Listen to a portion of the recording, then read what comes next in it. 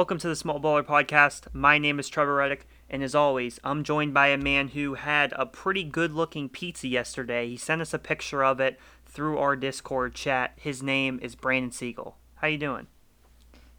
I'm doing well, and you know what? That pizza was great. We visited my sister at Ohio State, and we got pizza brought in, and they had if anyone knows the Blaze Pizza place where you can get your own personal pizza, it was just like that, and it was fire. Highly recommend to anyone. It's in Neal Marketplace, I think is what it's called at Ohio State.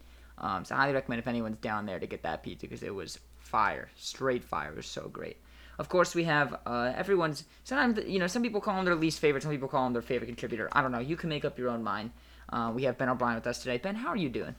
I'm doing fantastic. And actually, I was listening to the 5 Seconds of Fame podcast the other day, and Trevor said that I was his favorite contributor. So I am extremely flattered, and I'm always happy to be here, especially in Trevor's presence, because he is also my favorite host of this podcast. Well, thank you, Ben. I appreciate that. That's very nice to say, but as a contributor, you don't get a vote in that circumstance. But we do have a fantastic episode planned for you guys today. We're going to start off with Ty Lue. Ty Lue has agreed to a 5-year deal to become the Clippers head coach, which is very interesting on multiple aspects. But Trevor, I'm going to let you go first here. You're the NBA wizard, as some would call you. What is your opinion on Ty Lue and the Clippers? Yeah, so with this, I was kind of, I kind of anticipated that Ty Lue might be hired once Doc Rivers kind of stepped down. He was no longer the coach, and that is what has happened here. He was interviewing for a couple other jobs as well, but ultimately he has been promoted from assistant to now the head coach of the Clippers, and I don't totally get it because I know, as I've said before, Doc Rivers, I know, yes, he's blown some 3-1 leads. Yes, he did win the championship with the Celtics, but then since then, he's been unsuccessful, obviously, with the Clippers, with the teams with Chris Paul, DeAndre, and Blake Griffin, those teams, which had a decent amount of talent, and they came up short. They blew a 3-1 lead one of those years. They also, now recently, have blown a lead with this team with Kawhi and Paul George now in the semifinals when they were expected to at the least get to the Western Conference Finals, and a lot of people had them winning the whole thing. I was one of those people. I was wrong, obviously. But, despite this, I thought, Doc Rivers, he is still a good coach, and my question was always, okay, so if you do get rid of Doc Rivers, someone who I still think is one of the best, at least 8 to 10 coaches in the NBA, where are you getting someone that's going to be better than him? And I don't think Tyronn Lue is a better coach than Doc Rivers based on what he has shown. He has nowhere near the same experience that Doc Rivers has. Yes, he did have the championship with Cleveland, but he had LeBron and Kyrie Irving and Kevin Love, so obviously a lot of talent around you. When you are a new head coach, obviously helps a lot and makes you look good. Not saying that Tyronn Lue's a horrible coach. I just don't think there was really any reason to fire Doc. Well, I don't know if he's fired necessarily, but get rid of Doc Rivers if you were just going to bring in Tyronn Lue. It doesn't make a ton of sense to me. But it'll be interesting to see what they do. I still think that the Clippers have a lot of talent. Obviously, they are going to be one of the top 3 favorites, probably them and the Lakers at the top, and then you could throw in there the Nets, the Warriors, the Celtics, the Heat, whoever you're going to throw in there, but they will be toward the top. I still think they need another piece maybe, and obviously the main thing is the team chemistry. They really just need time to play together and really kind of just have a lot of time where they're not mixing up their lineups constantly and they don't have a lot of injuries, so they need the time to get that team chemistry. I also think they need a big, probably, that can do a good job against, because you're going to have to beat the Lakers, obviously, to go through. I don't think Harrell is the answer. He's someone who can get played off the floor. He's not the greatest defensive player. Zubac, I don't think, is the answer either, so I think they need a piece there, and then maybe they could then win the championship. But as far as the hiring, I don't necessarily understand it, but, it's what they felt they had to do. Yeah, I don't love this at all. I don't like Tyronn Lue. I don't think he's that great of a coach. And I definitely don't understand the Doc Rivers to Tyronn Lue. Exactly like what you described. Doc Rivers, to me, is one of the better coaches in the NBA. Obviously, not quite as enough success with the Clippers, but I think he's going to do well with the 76ers. We talked about this last week. I like Doc Rivers a lot. I don't understand the play from him to Tyronn Lue. Tyronn Lue, to me, has not proven he's a good coach. Obviously, they won with the Cavs, but when you have LeBron James, you essentially don't have to coach the basketball team. and that helps a lot as a coach when you don't really have to do your job in order to succeed. And he had a lot of great players around him. I'd argue better than what the Clippers have right now. So I don't foresee a ton of the success that I think the Clippers hope for under Tyronn Lue. I mean, maybe they will just because they do have that talent, but I don't know. To me, it's a downgrade in terms of coach because I love Doc Rivers. Ben, final thoughts here on Tyronn Lue and the Clippers. Yeah, I mean, I agree with you, Brandon. It's kind of a downgrade just because, like you said, I don't think Doc Rivers is that, or not Doc Rivers, excuse me. I don't think Tyronn Lue is that great of a coach either. I think the players like him. I think he's definitely a players coach. I'm guessing probably their two big players, Kawhi Leonard and Paul George, are probably in favor of this move. They probably liked that it was somebody that was already in their system the last year or so. Tyronn Lue's a fairly young guy. He's only 43 years old, so he's not much older than these players anyway. So I definitely think he's a players coach, but if they're going to try to win a championship, I don't think Tyronn Lue is necessarily the answer to lead a team to a championship. Obviously, he's done it with LeBron, but like you said, Brandon, that's because you have LeBron James. So I don't necessarily think this is by any means a superstar hire. I think it's kind of a weak one. I'm interested to see how they do with him. I'm like you guys said, they're still going to be a really good team because they have a lot of talent. But if it comes down to it, I wouldn't be surprised if next year comes and goes and the Clippers don't win a championship and you look back and you say Tyronn Lue got outcoached against whoever in a series in the playoffs.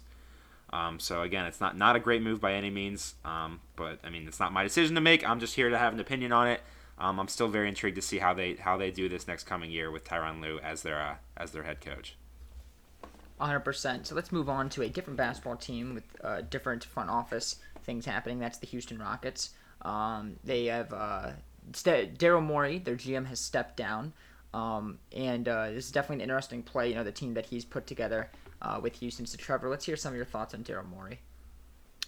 Yeah, so it seemed like, after the recent years, obviously they haven't gotten the championship that they've set out to get, obviously, like so many other teams have done, with the Warriors kind of being this dominating team in the past, 5 or so years.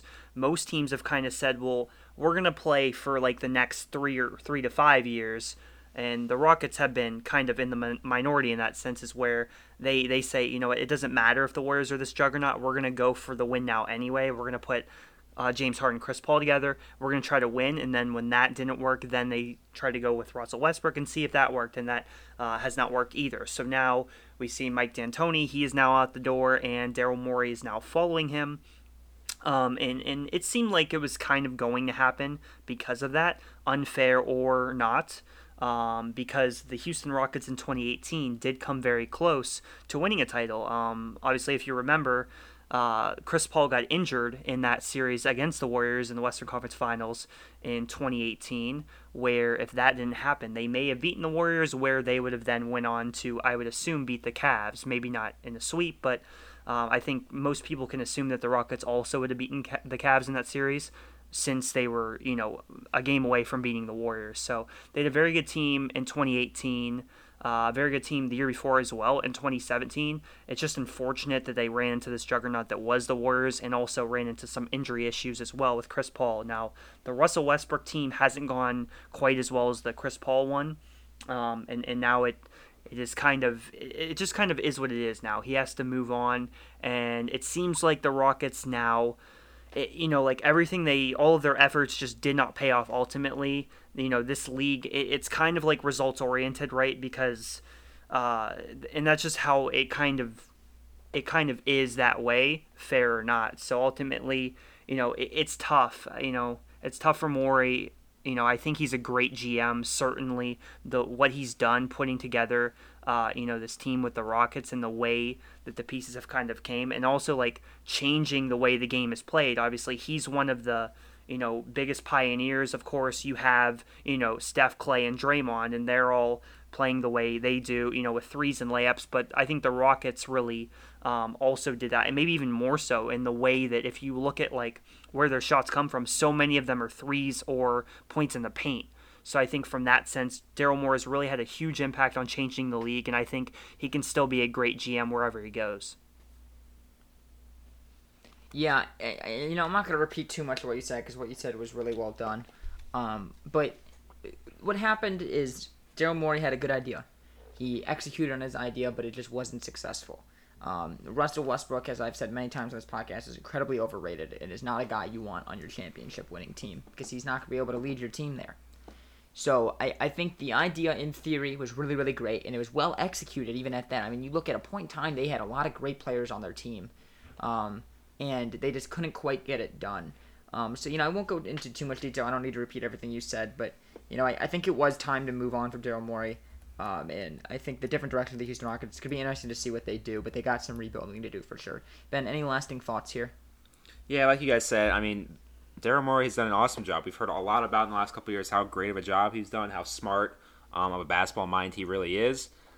Like Trevor said, they had some extremely talented teams. They had a lot of championship caliber teams. It's just unfortunate they ran into the Warriors, who were a massive juggernaut, and really nobody could beat them. So it was unfortunate. The timing comment just didn't really work out for the Rockets. Daryl Morey did a great job building that team, and they ran into a better team. At the end of the day, that's what it came down to. Daryl Morey, he's stepping away for a little bit. I think he's got some family things he wants to deal with, some personal things. I think he just wants to take time away from basketball. He's been with the Rockets for over 15 years, so I think he just kind of wanted a break. I'm reading an article right now. He said that by no means does this mean he'll be done. There's definitely an opportunity for him to come back to the NBA at some point. So I just think it was time for him to step away. He's tried. He was very successful for a period of time. He didn't ultimately get to his goal of winning a championship, but he still did an awesome job. So I do think he'll be back in the near future for sure. 100%. So let's wrap up small talk today, and I'm actually going to throw it right back to you, Ben. We have Le'Veon Bell signing with the Kansas City Chiefs. The Jets cut him. He's been pretty atrocious with the Jets. Not that Le'Veon Bell isn't a great player, and I do think Le'Veon Bell is a great player. The Jets obviously are an atrocious team to be with right now. They are one of the worst in the NFL, if not the worst. But he is now going to the Chiefs, and this is very, very interesting. What do you think about this, Ben? Yeah, so like you said, Brandon, I mean, Le'Veon Bell's still a good player.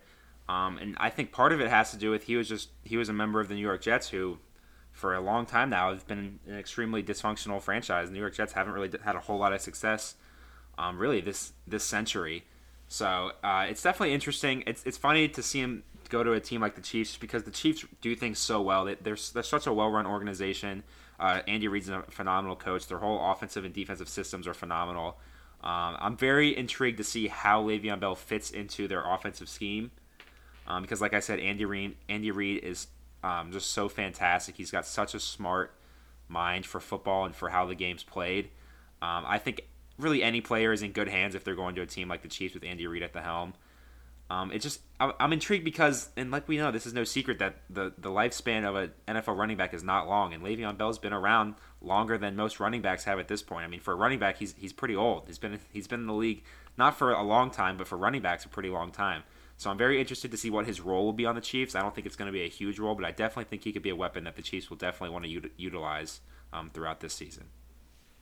The thing about Le'Veon Bell is he can really do it all, and it's going to be interesting. I 100% agree with you. How are they going to play him? I mean, with Clyde Edwards-Helaire there, does Le'Veon Bell take over a little bit? Do they go kind of 50-50 and really split down the middle? I'm so intrigued to see. And personally, I really like Le'Veon Bell. I didn't like him on the Steelers, but I do like him as a whole. He did a podcast called 17 Weeks last year, where after each week they talked about their game from that week. Really great podcast. Highly recommend you check it out. It's through Uninterrupted, which I love. But I like Le'Veon Bell a lot. It's going to be nice to see how they play it out. Trevor, wrap up small talk for us today with your thoughts on Le'Veon Bell going to the Chiefs. Yeah, so I'll say this quickly because you guys kind of said it, but I think Le'Veon Bell, it's another interesting weapon that the Chiefs had. They're already maybe the favorite to win the Super Bowl, I would say. So I think this is a good opportunity for both sides. The Chiefs, getting another weapon in addition to Edwards-Helaire with Mahomes and obviously the good receiving core that they have. It's good for them and it's good for Le'Veon Bell because this is an opportunity to get a ring, really. And I know he's 28, but honestly, it kind of is, I think, for the running back almost in a sense late in his career maybe. So I think good opportunity for him to get a ring. Yes, 100%. So let's fully wrap up small talk today. Go to a little small talk trivia. So Trevor, what is the scoreboard currently of our trivia game? The scoreboard is currently 36-33. You have the lead. Gotcha. All right, so why don't you hand off your question for today? All right, so I'm going with another finals-related question. Obviously, we're going to wrap up the finals here in a little bit. But this one is going to be, who is the all-time leader in field goal percentage in the finals? Now, This is NBA career finals leaders for field goal percentage. So this is since 1951. And yeah, I think it's not like I'll give you one hint because it's a pretty broad question, right? Like, but obviously I will say because there are a lot of great big man that that have high field goal percentage. So I'm just going to give you one hint and say that this person is a Hall of Famer. So that'll at least help you a little bit, maybe get you on the right track. And basically, it's not going to be anyone that's some obscure player. I wouldn't do that to you, right? Okay, so they are currently in the Hall of Fame?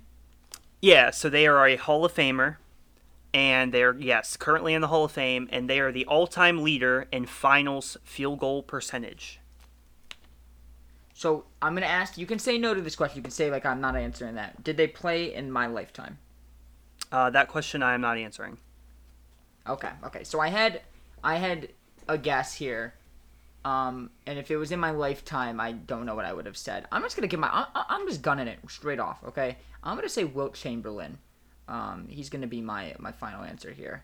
I'm truly not 100% sure. If you said it was in my lifetime, or I guess in our lifetime, I would have had to rethink it, and I don't know, maybe I'd say, like, I don't know, maybe Shaq or someone. I don't know who I would have picked if that was the case. Maybe, yeah, no, I don't know who I would have picked. Maybe Jordan or someone like that. But I'm gonna go with Wilt Chamberlain. That's my final answer. So Wilt Chamberlain is not correct, but the other person you mentioned, Shaq, is correct. Oh, he was correct. Yes, so Shaq has about basically 60% field goal percentage. He is first. Wow. Wilt Chamberlain is fifth with about 56%. Wow,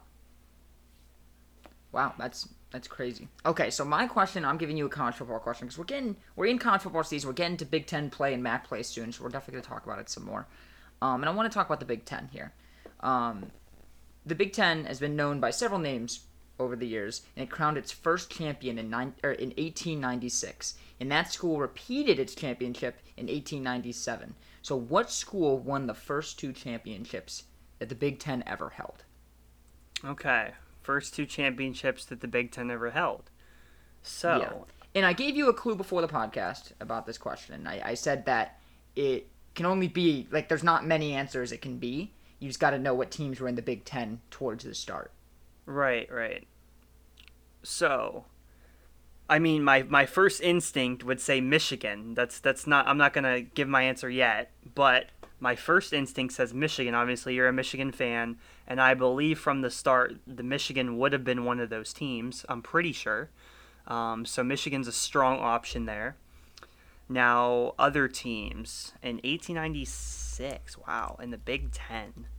So, I mean, obviously, like, if it was Ohio State, you might not give me the question. So, and if it was Michigan State, you might not give me the question.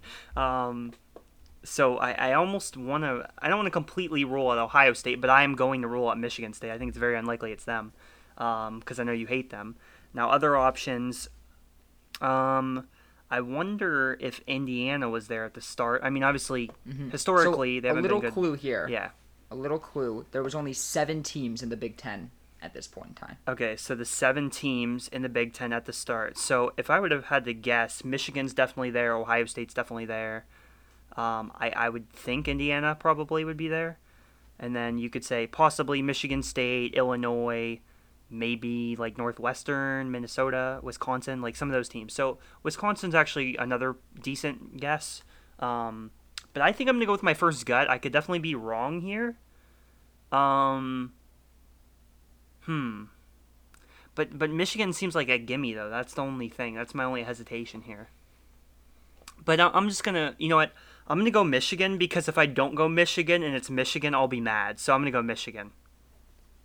All right, well, you are not correct. It is not Michigan. Here are the 7 teams that were in the Big Ten at the time. Purdue, Illinois, Minnesota, Chicago, Northwestern, Michigan, and Wisconsin. So, Ben, do you have a guess here, knowing it's not Michigan?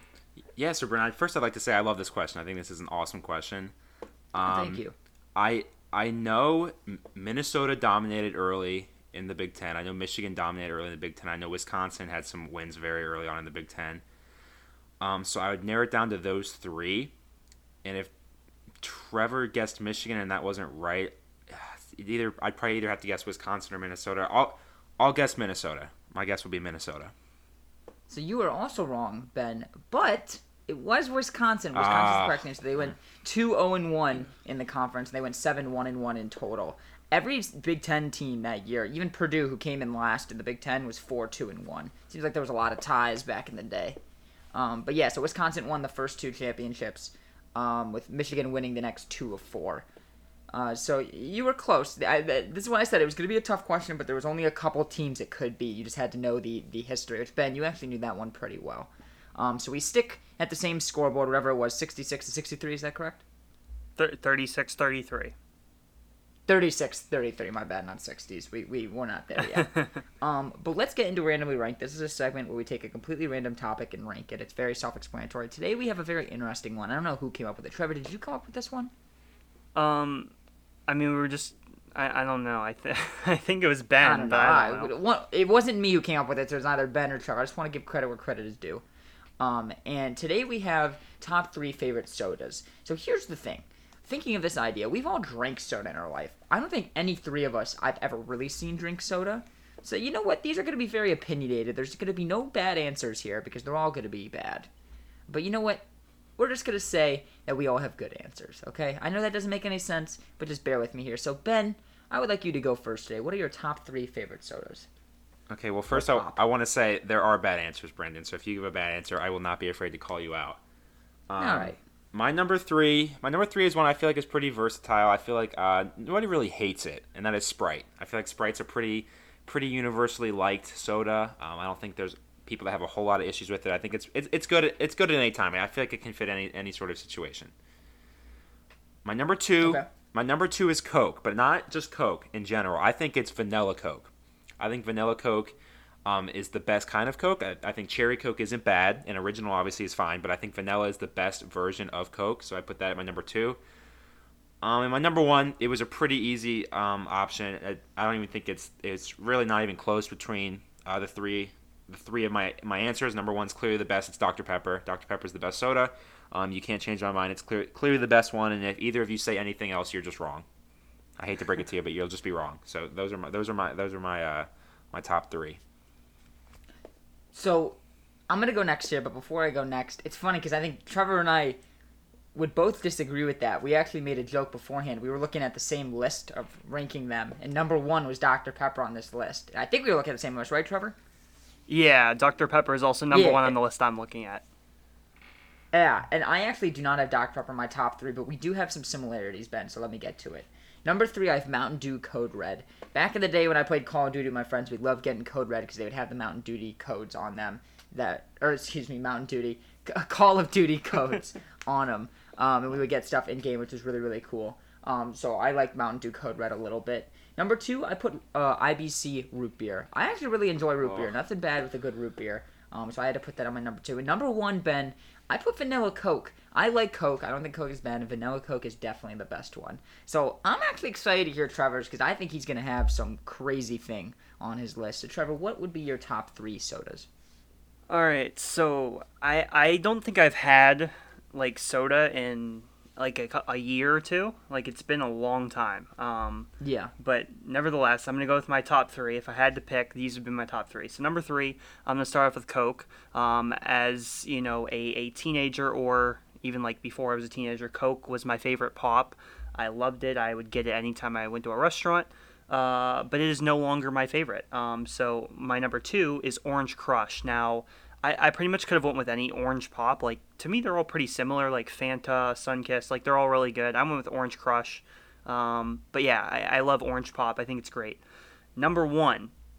Now, I think I could have realistically, my all top 3, it could have been straight all Mountain Dew flavors. But I just went with the original Mountain Dew as number 1. I think it is the most superior pop for sure.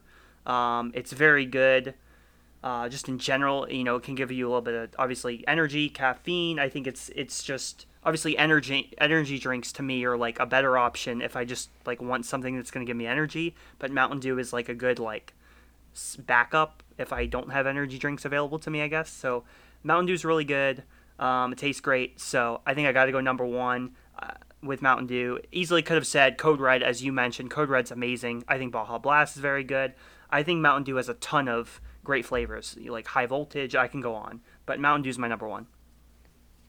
100%. Okay, so let's get into our main topics for today. To finish out the episode. First up, Lakers and Heat, Game 6. The Lakers took it home last Sunday. Trevor, we're going to you first as our NBA expert. Your Heat obviously lost, but they had a great playoff run. So let's hear some of your thoughts on this final game and the series as a whole. Yeah, so Lakers ended up winning this one in 6. The Heat did make it interesting. They managed to win Game 5, which was awesome. And we talked about that last podcast, how great it was. Jimmy Butler and LeBron James, just two amazing players going back and forth, trading buckets. One of the best finals games I've watched in a while. Really, I would say that was the best final. I mean, you had like Game 1 of 2018 I loved, and then obviously Game 7 of 2016 was probably better. But that game I thought was fantastic. Definitely the best game of this finals, and also better than any game of last year's finals, in my opinion. But the Lakers did win Game 6. It was a blowout. It wasn't close. The score makes it seem closer than it was. So it was unfortunate. The Lakers really locked up on defense. They just an amazing all-around team effort that the Lakers got. And in any game in the playoffs where the Lakers have gotten a total team effort, where it's been more than just LeBron and Anthony Davis, you get some from Rondo, you had Caldwell Pope playing well. Danny Green actually was decent in this game. He was 3 of 7 from 3, 11 points, 4 of 10, and Danny Green, we know, hasn't been that great in this playoffs, but he had actually a pretty decent game, and Rondo was fantastic. So with that team effort, you just kind of knew that it was going to be a blowout. Really, as a Heat fan, I kind of had to hope pretty much every game that the Lakers would have to rely so much on LeBron and Anthony Davis that the Heat might be able to squeeze out 4 wins somehow, and in some way it would happen. But it didn't, obviously, and that was kind of what I was expecting. So overall, my thoughts are, from the Lakers' perspective, they won the championship. It was good. They were favored. They should have won the championship. However, them, not having to, well, I shouldn't say not having to, but really it's like kind of at the Clippers' detriment, because the Clippers should have faced them, right? And it should have been like a battle amongst these two Titans, and the Lakers won the championship, without having to play the Clippers, which means they didn't have necessarily the toughest path, but nevertheless, they were very good. They only lost, I believe, 5 games in the playoffs, 16-5. That's fantastic. Most teams lose more games than that in the playoffs. So from a Lakers standpoint, it's really good. LeBron was Finals MVP. He deserved it. I think after Game 5, it was pretty clear that LeBron was going to be the Finals MVP, although Davis did make a good case. He did play very well defensively. He averaged, I think it was like 26 and 9 or something like that. He was efficient, so very good from Davis. And I think Davis's legacy definitely has risen. I think for LeBron, it has furthered the distance between him and Jordan. I thought there was a very, very close gap, like essentially even, but I gave a very slight edge to LeBron, and now I think there's a little bit more of a gap. I think LeBron has a little bit more of an edge now. He's building the longevity case. He now has 4 rings with less help around him overall. So I think that's good. From a Heat standpoint, I think they overexceeded expectations, and I'm excited for the future. Yeah, I mean, I think that's basically my thoughts on it. I would like to hear what you guys have to say, though, because I've talked long enough. Yeah, so great stuff, Trevor. I think you said it perfectly. So actually, I'm gonna pivot this just a little bit, and I'm gonna ask you a slightly different question. Does this take away from LeBron's legacy a little bit? Obviously, it's not a championship, but can you take this championship and say, it wasn't normal? Can you do that? I know we talked about this earlier, but now that he's actually won, with his third team, I should say, one of 4 players to do that. If you watched a couple episodes, I asked that trivia question. So Ben, does this take away from LeBron's legacy in a sense? What do you think? So if you're asking me if it can be taken away from LeBron, the answer is yes. You can take it away from LeBron, and people will. People will say that this doesn't really count. It's not a real ring. There's an asterisk on it. Should you take it away from LeBron? Absolutely not. I don't think you should take it away from LeBron. I think this actually was probably harder to win than a normal championship. Maybe not the competition on the court, but just in general, everything going on around you. I think it's definitely a lot harder to win a championship when you're in a bubble for over 100 days. You can't eat the food you want to eat. You can't do the normal routine you want to eat. You're seeing your competition on the elevator. It's just weird. It's different. So obviously, people are going to take a knock on this championship for LeBron because he didn't have to play the Clippers or the Bucks. But how is that his fault? Why are you punishing LeBron because the teams that he was supposed to play just didn't live up to their expectations, and LeBron did live up to his expectations? So I actually think if you're going to say there's an asterisk for this championship, yeah, 100% there's an asterisk. But there's an asterisk because it's harder than any other championship that's ever been won before because it's so different.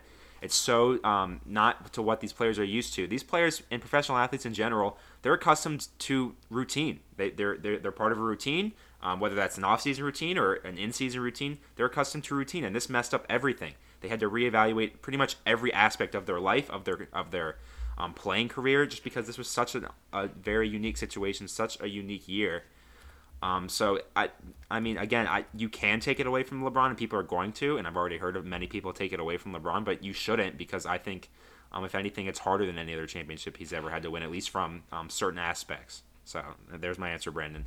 What do you think? Do you think? Hopefully you agree with me, but do you think that you can take this championship away from LeBron, or at least say it's not as great of a championship as, say, one that Michael Jordan would have won?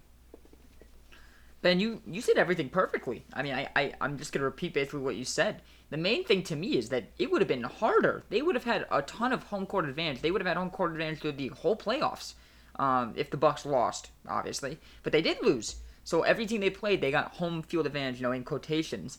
And they didn't get that in the bubble. They couldn't have a home crowd in their home court. And obviously no one had to travel. And that would give an advantage to the other teams that they'd have to play, because those teams would be traveling more than them. Since they'd have more games at home if it went to 7. So I don't know. To me, it seems like it was much more difficult, especially with all these circumstances that are happening. Your family is not there. You got to be worried about them. You had to stay in the bubble for 3 months or whatever it was. To me, it was a lot harder.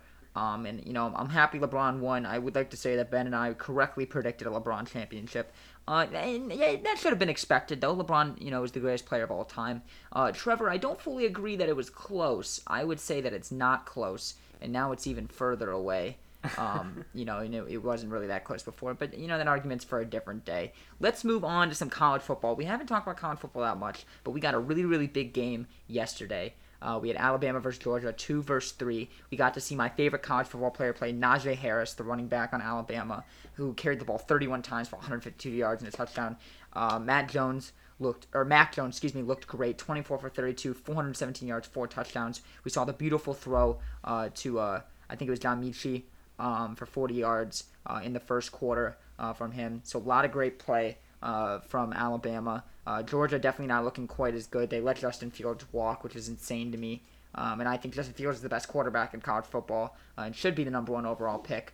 But let's get some of your thoughts on this game. Trevor, I'm going to start off with you. What do you think about this game? Yeah, so I mean, it was interesting. I mean, it was close in the first half, obviously, and then Alabama pulled away and ended up winning by 17. It seems like they kind of wore out Georgia's defense a little bit. Obviously, as you mentioned, Najee Harris, very talented running back. I expect him to go pretty high once he is eligible for the draft. So yeah, he's a very good player. Mac Jones played very well, 4 touchdowns, 1 interception. And Alabama, they won as I expected, but I was hoping maybe it would be a closer game, and it was in the first half, but then Alabama pulled away. So pretty characteristic there of Alabama. I think, again, when we talk about college football, I talk about a lot how, I wish we could see new teams at the top instead of Alabama and Clemson, but as of now, those are the two top teams, it seems like. Yeah, Clemson they got a big win, 73-7. But Ben, let's just hear a couple thoughts here on this game, Alabama versus Georgia. Yeah, so I mean, at halftime it was 24-20. Georgia was winning, and Alabama looked like. But I remember I watched the halftime interview. Right when halftime was starting, they interviewed Nick Saban, and he was actually in a good mood. He said that they're playing well. My team's they've done a lot of what I've asked them to do. He seemed like he was in a good mood considering he was losing to a team that I would assume they were probably the favorite to win. So he didn't seem like he was too worried about it at halftime. And what happened is they came out in the second half and they kicked Georgia's butt. I mean, Georgia didn't score again. They shut them out in the second half. Mm-hmm. Alabama wins the second half 21-0. This was expected. I mean, Alabama was supposed to win this game. They're the better team. I say this every year about Georgia, but every year I feel like they're ranked super high, and I feel like they're never as good as what their ranking says. I don't think Georgia's probably the third best team in this country. Maybe they are. Maybe I'm completely wrong. But from what I've seen, I don't feel like Georgia's probably the third best team in this country.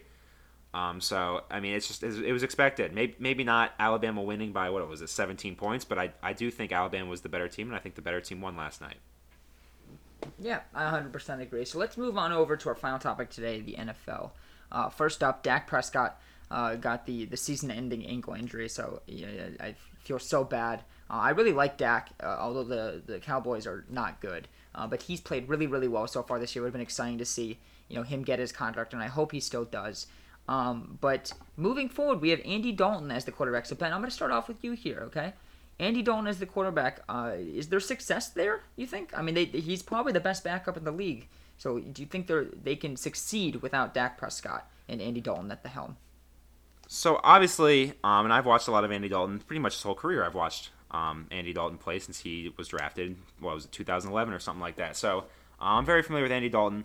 I will say, Andy Dalton, if he has players around him, he is not a bad quarterback. I think he's a middle-of-the-pack quarterback in the NFL if he has players around him. That being said, he's not Dak Prescott. I mean, there's no secret here that he's not Dak Prescott. They're not going to get the same production out of Andy Dalton that they did out of Dak Prescott. But I do think Andy Dalton is capable of helping them win some games. Obviously, they're in a terrible division, so they're not playing really any good teams.